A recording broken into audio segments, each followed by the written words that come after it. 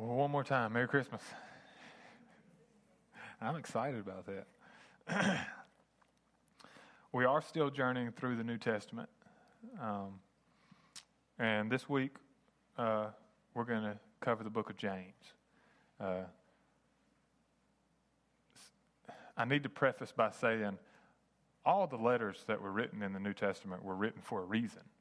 They were written to a certain group of people. They were written to address a certain issue. Some people were suffering, and so they wrote letters to encourage.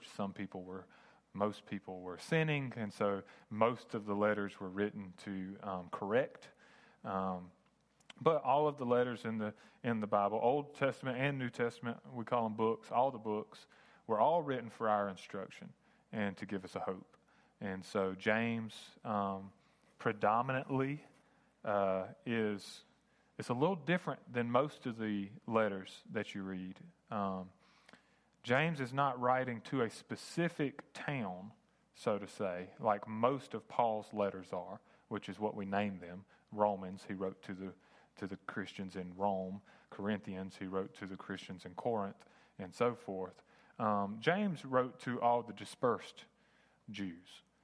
There was an immense persecution of Christians when they first began to follow Christ, especially from the Jewish community, because it was the Jewish leaders who felt that Jesus was not the Messiah, and the teaching that we should worship Jesus as the Messiah to them was heresy, and so there was an intense persecution. And so many of them, as we read in Acts, were dispersed. All but the apostles were dispersed. And so James wrote a letter to just be distributed throughout all the regions, to all the dispersed Christians. And so he writes some things he writes to encourage, and some things he writes to correct. But you may not realize how familiar you are with the book of James, and that's why we're going to run through a few many verses real quick. I'm not going to talk about the first section. I'm just going to read them to you, and you tell me if it rings a bell. Many of the things that you have heard actually are little sayings that James wrote that were very useful and very almost catchy, I guess you could say. They're very practical, and so many of the things we get from James. Some of these things you're going to be familiar with, some you may not be, but I just figured I'd throw what I felt was the most commonly known verses real quick, and then maybe it'll encourage you to say, hey, I think I'll go home and read James. It's only 5 chapters. It's not a very long book. James 1:2, consider it a great joy, my brothers and sisters, whenever you experience various trials. Sound familiar? James said that too, and we need to keep in mind, too, brothers and sisters in Christ who were undergoing different trials and who were being persecuted. And James was telling them to consider it actually a joy. Jesus was persecuted, and he told us that blessed are those who are persecuted. James 1:5, he says, now if any of you lacks wisdom, he should ask God, who gives to all generously and ungrudgingly, and it will be given to him. You may not know it as ungrudgingly, depending on your translation.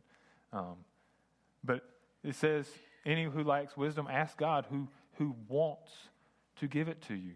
Not like as we may imagine, it's like, leave me alone. No, he desires to give you wisdom. And what is biblical wisdom? Biblical wisdom is not knowing physics and calculus and these things. Biblical wisdom is knowing right from wrong.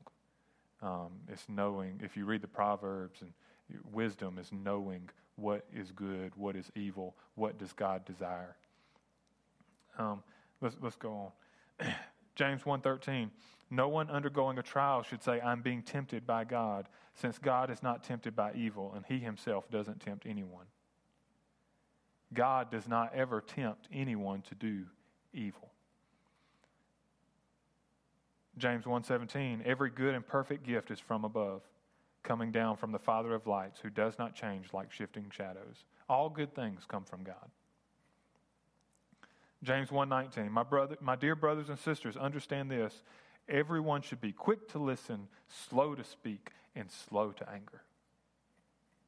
We've never heard that one, have we?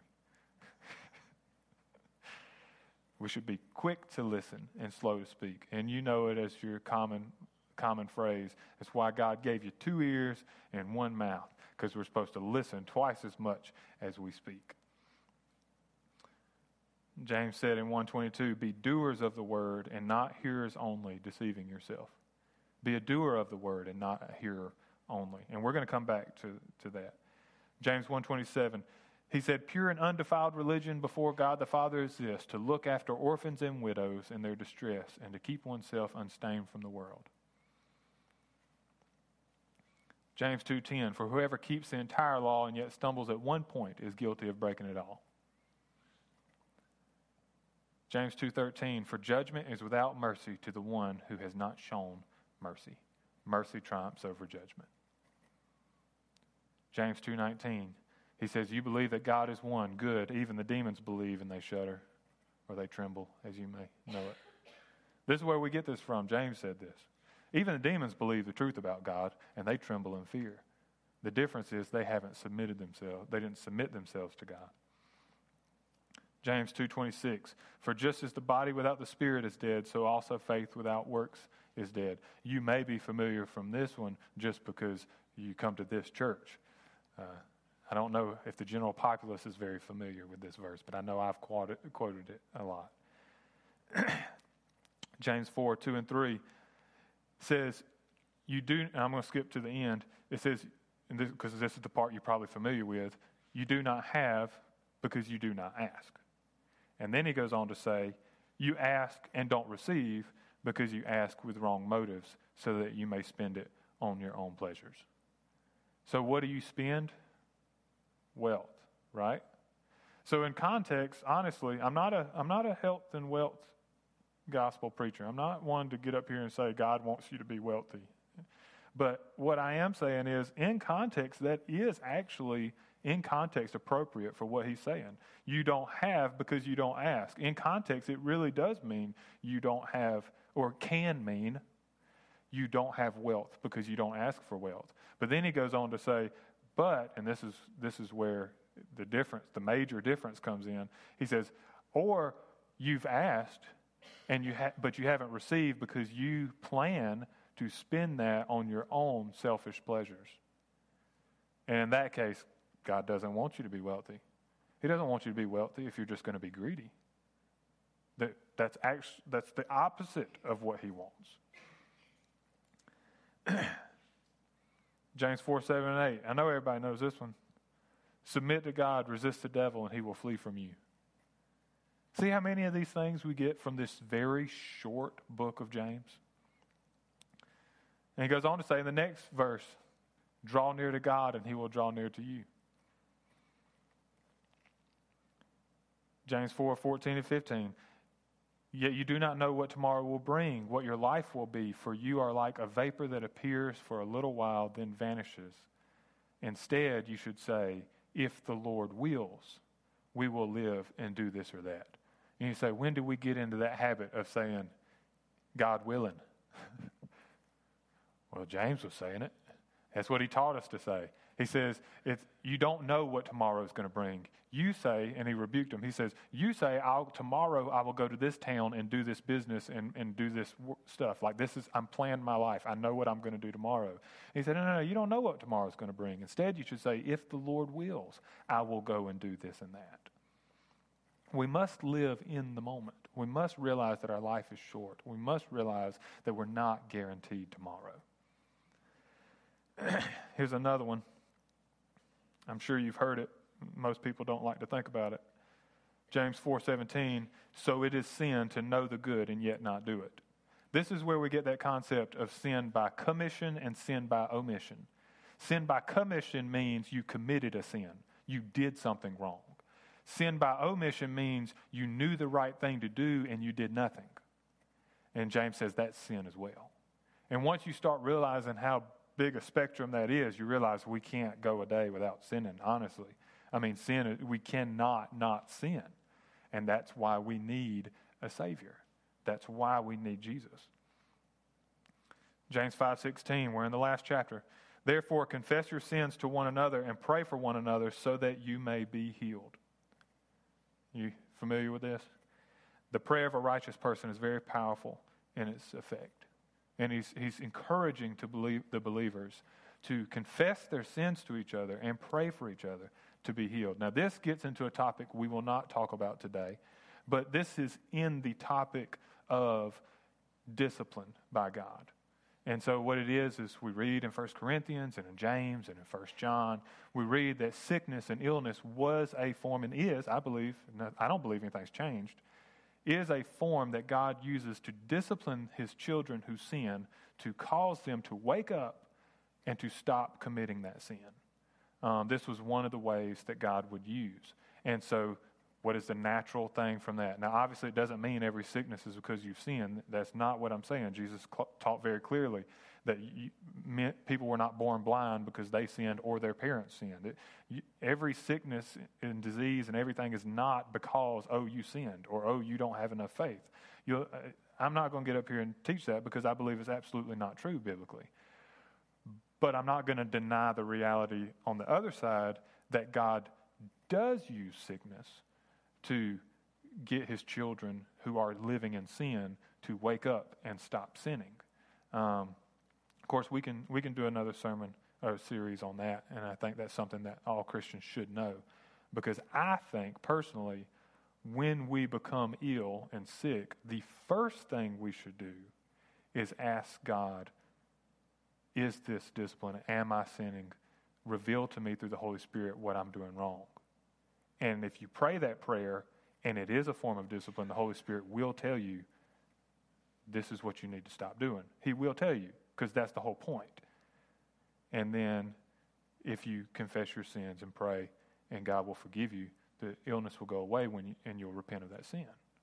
So, I know I just dropped a bomb on everybody, but that's a very biblical concept that I think we need to understand, because we live in a modern medicine era in which every time we get sick, the last thing, if we ever even ask, is this a form of discipline by God to get me to turn from sin? We never even ask ourselves, are we sinning? Is there some sin I need to turn from?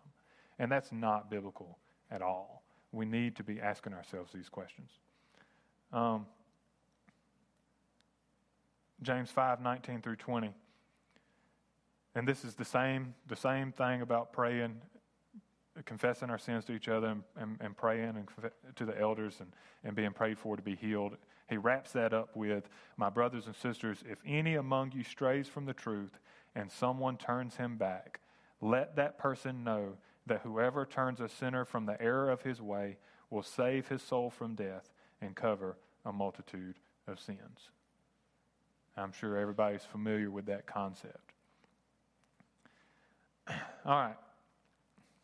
Well, before we jump into the main portion of the scripture, I just want to start off by saying, because we are doing James chapter 2, and we just did Galatians last week, and I don't want to confuse anybody, I do want to make sure that you understand that I believe and teach and want you to believe and understand that we are saved by grace through faith and not by works. Let's say that together. We are saved by grace through faith and not by works. Okay?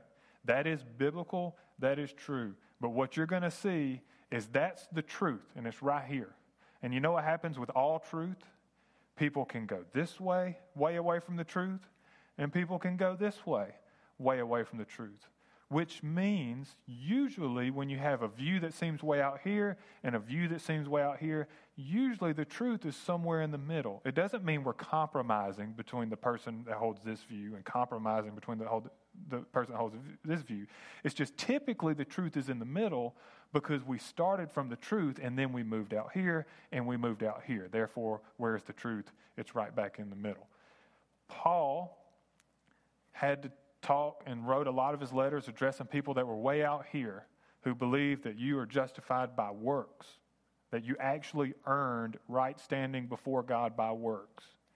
James had to talk to a people that was way out here who said that you're justified by faith absent from works, that works doesn't have to exist. There doesn't have to be any sign of works, that knowledge alone is all you need.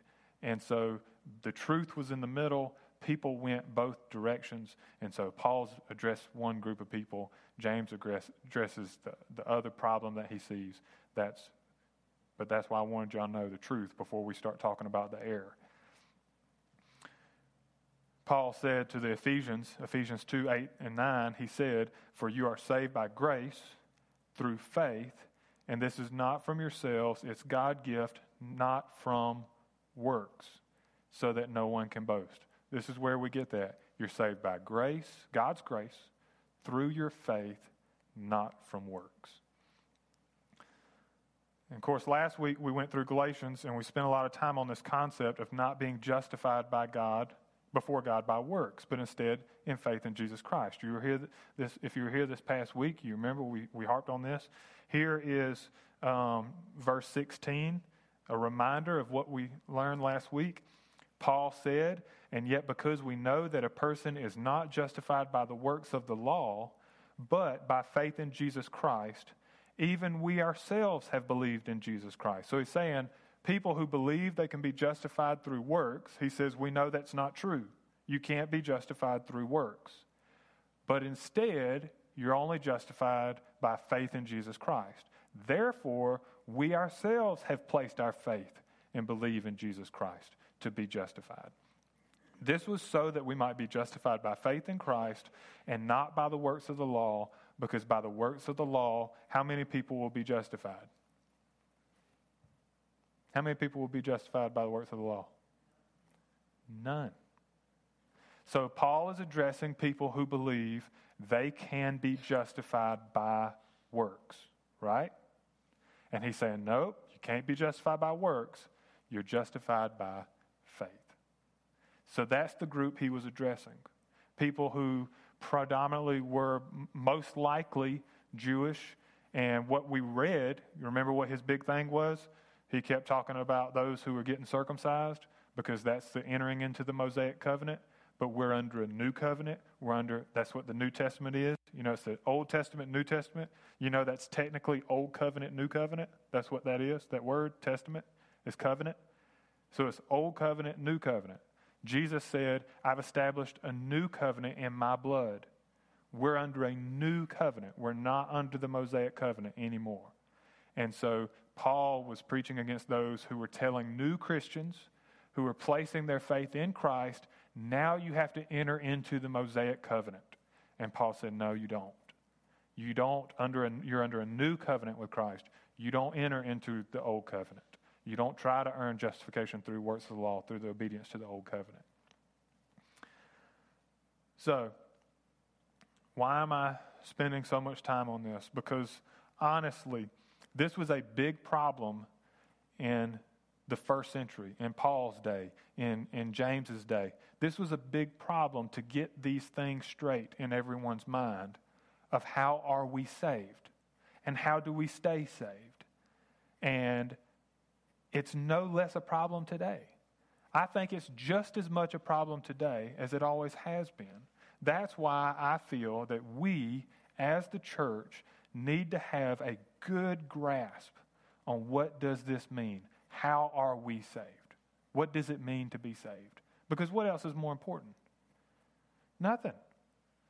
There's nothing else more important right now than knowing what it means to be saved, what God has said about being saved, how to be saved. So, I believe, take it for what you may, I believe this idea that James was addressing was predominantly come about from people who took Paul's teachings and went way left with them. Okay? Because Paul is teaching we're saved by faith, not by works. But we all understand that, right? You can't be made right before God by works. You're only made right before God by faith in His Son and His sacrifice. But what they did was, they took that concept of being saved by faith and not by works that Paul had taught, and then they ran all the way out here to the side with it and said, well then, I can do anything I want, and I can sin in any way I want, because obedience to what God has commanded us to do doesn't matter to my salvation. Because if not having to follow the works of the law, which was what God said, do this, don't do this, if I don't have to worry about works for my salvation, I'm saved just by my faith alone, then my works doesn't matter. I don't have to do what God has told me to do. I don't have to quit sinning. I can live however I want. I can do whatever I want and know that I'm saved, right? That's where they took the truth and they ran way outside. And I believe that is the big problem that the majority of American culture faces today. We believe, well, if we're not saved by our works, but we're just saved by our faith, then how we live really doesn't impact whether we're saved or not. Whether we do what God says do or whether we do what God says don't do doesn't really matter. It makes no difference according to salvation. I'm saved by my belief in the fact that Jesus is the Son of God, and that's it. And that's what James addresses. And so since James addresses that, we need to pay very careful attention to that. Paul corrected those who are too far this way. James corrected those who are too far this way. This is what he says. James chapter 1, verses 19 through 22. He says, "My dear brothers and sisters, understand this. Everyone should be quick to listen, slow to speak, and slow to anger," right? "For human anger does not accomplish God's righteousness.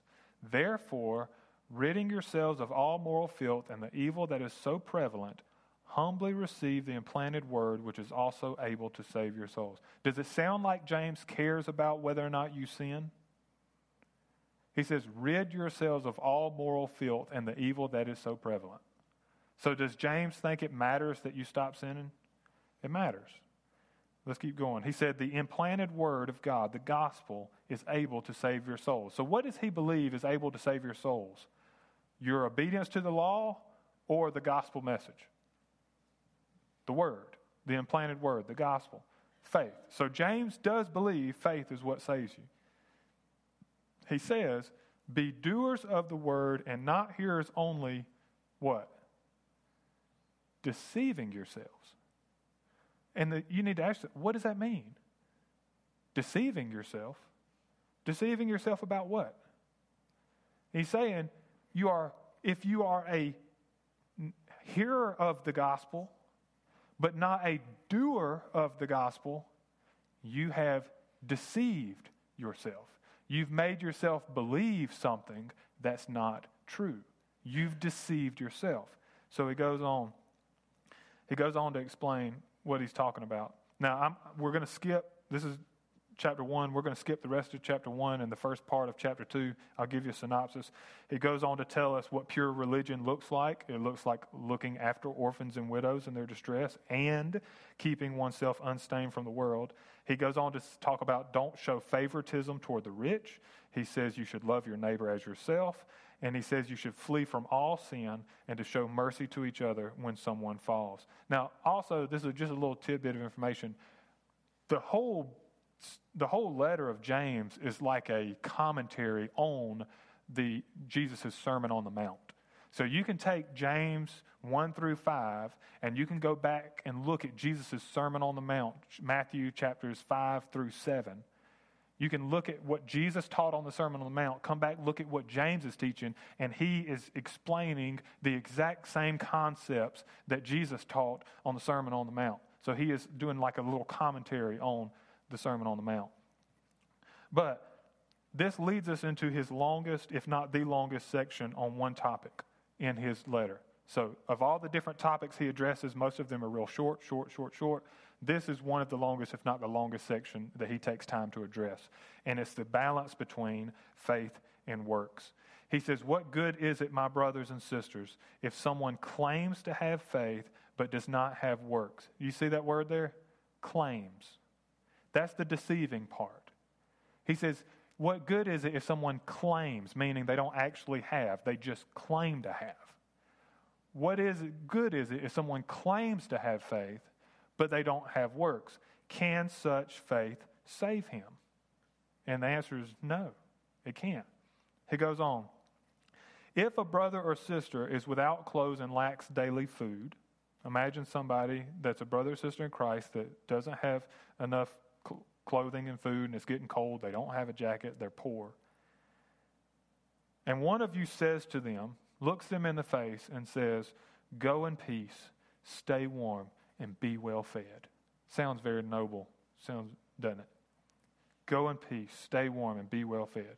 But if you don't give them what the body needs, what good is it? Now here's the concept that James is teaching. Just because you speak it doesn't make it true. Right? Just because you say it doesn't make it true.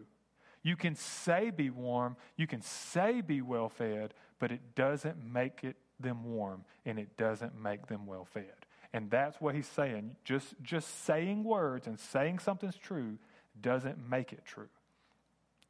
He said, in the same way. In what kind of way? In the same way. In the same way that you can't speak something that's not true to be true into existence to your friend, just because you say it doesn't make it true. In the same way, if it doesn't have faith, if it doesn't have works, is dead by itself. In the same way, you can claim to have faith, but just saying you have faith doesn't mean you have faith. That's what in the same way he's saying. In the same way that just because you said someone should be warm and well-fed didn't make them warm and well-fed, in the same way, saying you have faith doesn't mean you actually have faith. That's where you are deceived. You have deceived yourself. He said, if faith does not have works, it is dead by itself. And then he goes on to give an example. But someone will say, you have faith and I have works. Well, then he says, show me your faith without works. Show me that you have faith with no works. I can't see it. I can't see that you have faith. You claim to have faith, but if you have no works, I don't see any faith. And he said, and I will show you my faith by my works. When you see how I live and how I treat and how I love my neighbor and how I show mercy and how I care for those who don't have enough clothing and don't have enough food, when you see me loving them, you will then see my faith, that I believe the gospel message. But you who are living a sinful life, who don't have any works to show, that you're just using it as an excuse to live however you want and then claim, well, I'm going to go to heaven when I die. He said, I don't see that faith. And that's not real faith. You have deceived yourself. That's why he goes on to say this, the very next verse. He said, you believe that God is one. AKA, you say you have faith. You believe the Shema. You believe that Jesus is the Messiah. You say that you believe the truth about God. He said, you do well. The demons also believe, and they shudder. The demons don't have real faith. The demons don't have saving faith. They believe the truth. They believe the truth, but they don't have saving faith. Their sins are not atoned for. They don't live as if their sins atoned for. They're not going around doing good for people. What are they doing? They're going around doing evil to people. And then he gets harsh, and I'm not calling any of y'all this. I know we have a lot of very smart people in here that are not stubborn. I'm not saying this, but James was very adamant. He said, senseless person. In other words, someone who is blinding themselves willingly to the truth. They know it's true. They know the truth, that I can't just claim to have faith and claim to believe that Jesus is the Son of God and that He has atoned for my sins and yet live sinful life and never submit myself to Him and never live for Him. He said, senseless person, are you willing to learn that faith without works is useless? In other words, if you claim to have faith, but you have no works, it won't do you any good. Your faith is useless. You won't be able to use it. You won't be able to claim anything at the end of your life. And then he goes to give examples. He said, wasn't Abraham our father justified by works and offering Isaac his son on the altar? You see that faith was active together with his works, and by works faith was made complete. So in other words, he said, Abraham could have said, yes, God, I believe you, I trust you. God said, okay, take your only son, bring him up on this mountain, and sacrifice him to me. And Abraham could have said, yes, I believe you, and I believe, because he did say, the New Testament, Hebrews, the author of Hebrews in the New Testament said that Abraham believed that even if he slaughtered his son, Abraham believed that God could raise him back to life from the dead. That's what Abraham believed. Abraham had faith in God that even if he slaughtered his son, that God could raise his son back to life. Now, what good would it have done if Abraham said, yes, I believe, I have faith, but not a chance that I'm going to take a risk of doing this because you might not actually bless me, you might not actually raise my son back to life, and so I don't really know. I'm not going to do it. Is that real faith? It's like saying, like any example, you see a chair, a rickety chair, looks like one of the legs is about to go. And you say, oh yeah, I believe that chair will hold me. Well, take a seat. No. Do you really believe that chair is going to hold you? If you're not willing to act on it, do you really believe it? If you're not willing to act on it, do you really believe it? And so that's what he said. Abraham proved that he had faith by the works that he did. And the scripture was fulfilled that says Abraham believed God and it was credited to him as righteousness. And so James teaches, what credited him his righteousness? His belief. And we know that his belief was real based on the fact that he did something about it. He worked. He showed evidence. And he was called God's friend.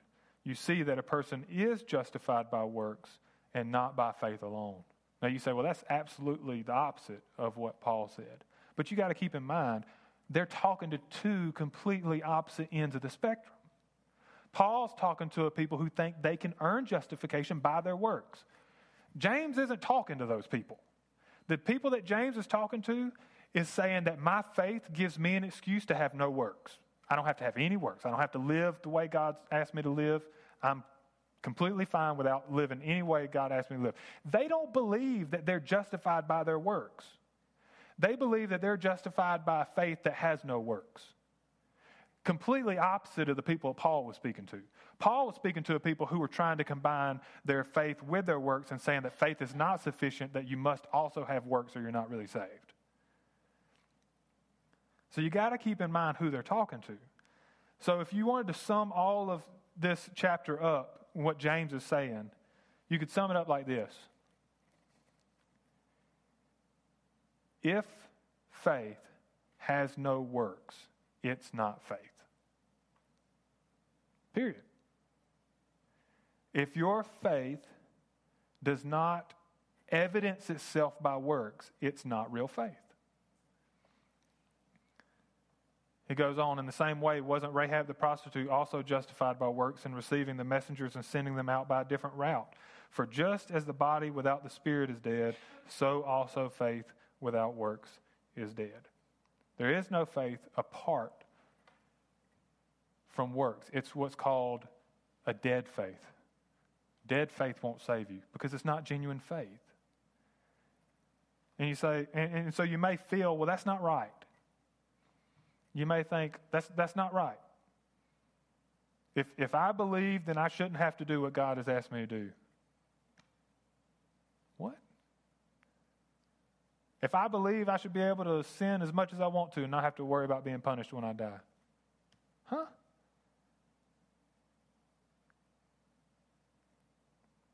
What do you believe? If you say, if I believe, I shouldn't have to turn from sin, what do you believe? Because what you believe is obviously not what I believe.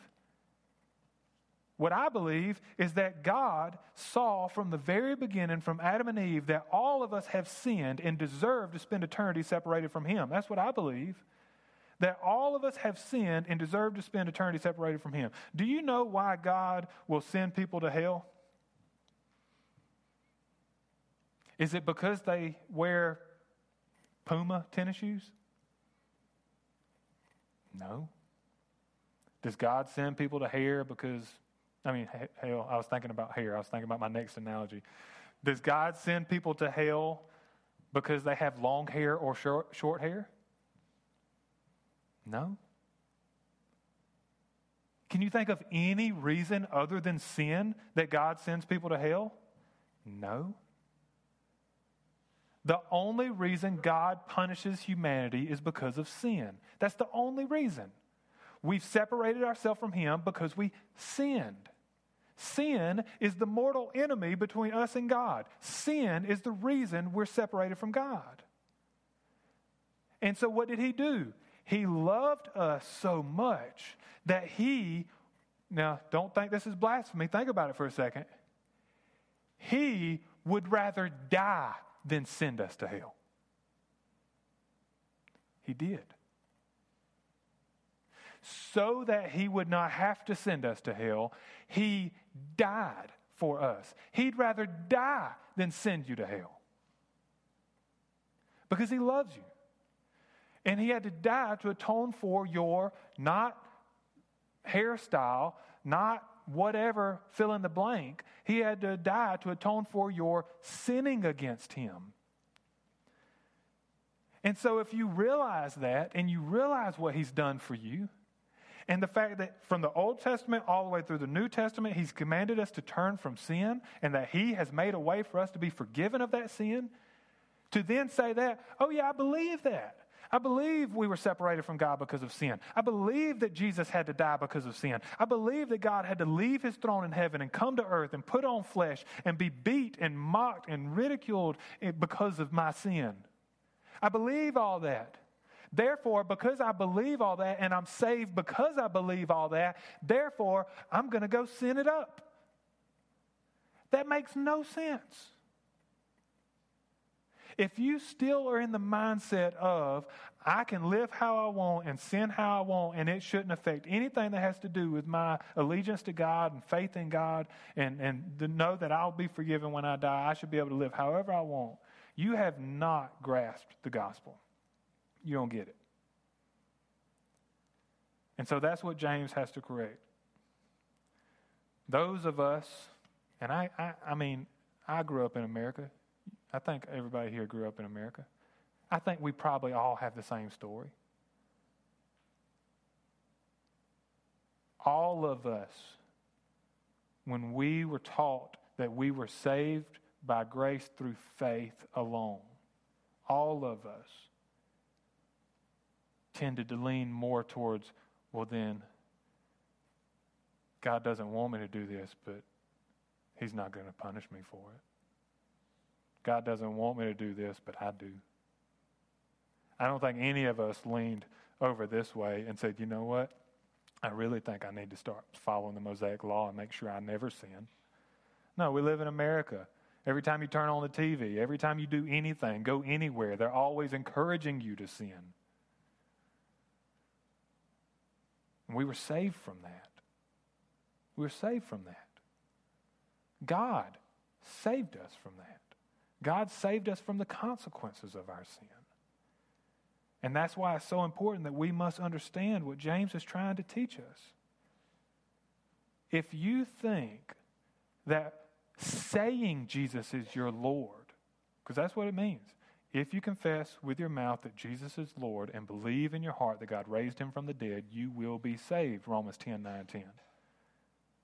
For one confesses with the mouth, one believes in the heart, resulting in righteousness, and one confesses with the mouth, resulting in salvation. If you say, Jesus is my Lord and Savior, Lord, meaning I obey Him, Savior, meaning I'm depending on Him to save me. Saying Jesus is my Lord and Savior, just like saying be warm and be well fed, if you don't actually do it, it's not real. And that's where I have this big problem with this whole name it and claim it. You gotta claim it. You gotta say, I am healthy. I do not have cancer. Da-da-da-da-da-da-da-da. You don't claim it. You petition and ask God for it. God's the one that takes your cancer away. God's the one that gives you what you need. And you don't take his place. But saying Jesus is my Lord and Savior does not make him your Lord and Savior. If it's not real. If it's not real. Now, flip side of that, because I don't want you walking out of here thinking that you're not saved. Flip side of that, you are absolutely saved simply by God's grace through that faith. Period. Those works, they don't add to your salvation. Those works, they don't make you justified through those works. But I'm just trying to paint the difference between someone who knows and believes they're saved by faith and loves God, and someone who claims to be saved by faith and claims that God is their Lord, Jesus is their Lord, and doesn't. That's the difference. And that's the difference that James is trying to address. God is not a get out of hell free card.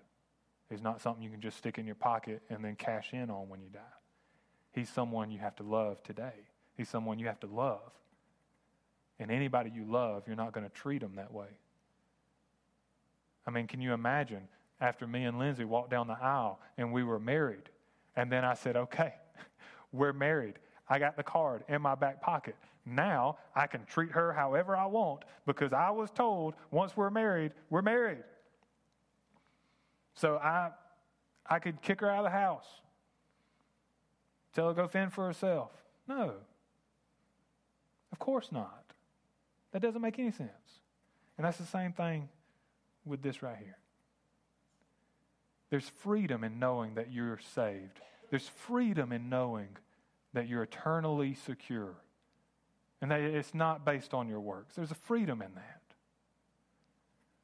And I hope you know that freedom. But you can't fake it. You can't use God. Just saying it doesn't make it true. Meaning it makes it true. You got to mean it. And that's the difference. I don't ever want to paint a picture that if you say this right prayer, if you do this right thing, that boom, that's it. You don't have to worry about anything from now on. I want to paint the only picture that I see in the Scripture. The only picture is you've got to choose to love God with all your heart, soul, mind, and strength. You got to mean it. You got to really love him. And he loves you. He loves you more than you could ever imagine. Well, I don't know how much hope I gave y'all. All Scripture is meant to give you hope. But I hope that you can, my hope was for you to get a good grasp of what it means to be saved by faith. It's not earned by works, but then again, if there's no evidence that is actually real, that doesn't do you any good either. It has to be real, genuine faith. My hope was for you to get a good grasp on that, and then to be able to walk out of here today and say to yourself, I know my faith is real. I know I'm not faking it. I know I'm not just trying to use God so that I can live for me. I love God. I want to live for him. And I know I don't have to achieve some level or standard of obedience to the law in order to be saved. I know I'm saved right now. My hope is that you can walk out of here with an assurance of your own salvation, knowing that you're not trying to earn it and that you haven't deceived yourself into believing you have faith when you don't. Is your faith real? Because if it's real, it's going to show by the way you live. It will. If your faith is real, it will show by how you live. If y'all would please stand and join us for our closing song.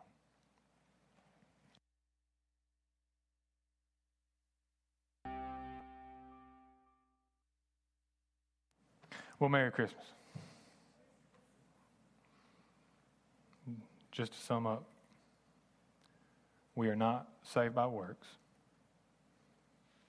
but if there are no works, I can't say you're saved. saying Jesus is Lord doesn't mean he is. You just have to make a decision. You just have to make a choice. Are you going to submit to him or not? Do you want him or not? Do you love him or not?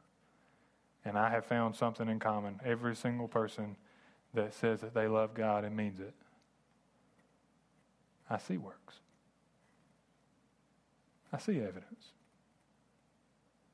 I do. Do you love him? Because if you do, you won't be able to help yourself. You'll want to do what he wants you to do. You'll want to. You'll lay down at night and be upset with yourself because you feel like you disappointed him, or you sinned, or you did something wrong. You have a conscience because you love him. And that evidences itself by the way you live. He loves you. I love y'all. And I hope that you have hopefully, if not, please ask me any questions you have. But I hope you have a good grasp and understanding of that concept. That you can be free and sure and secure that you are saved. That you don't have to attain a certain level of goodness to be saved. That you know you're saved. And that you know it's real. Not that you've just been faking it. I just want you to walk out of here knowing you are saved. I know I am. And I am so thankful. I also know I don't deserve to be, but I am so thankful that I am. And we can be thankful after Thanksgiving. It's okay. And Merry, leading up to Merry Christmas. Let's pray together. Father, we love you, and Father, we thank you for your love for us. Father, we're thankful that we don't have to earn our salvation, that you have done everything for us. But Father, we also understand that you desire genuine relationships with us. You desire for us to be your children and for you to be our Father. You don't desire for us to just be about us and ourselves and just look to you for a way to not get punished, but for what we all rightly deserve. But that you are looking for a family. And so if we would just submit ourselves to you as our Father, if we would just love you and embrace you, that's all you want. That's all you're asking for. And so, Father, we thank you. We thank you for your amazing love for us. Father, give us a hope for that future and give us assurance that we are saved, that we mean it when we say we love you, and that we have been changed by your Holy Spirit. We thank you, Father, for your love for us. In Jesus' holy and precious and eternal name we pray. Amen.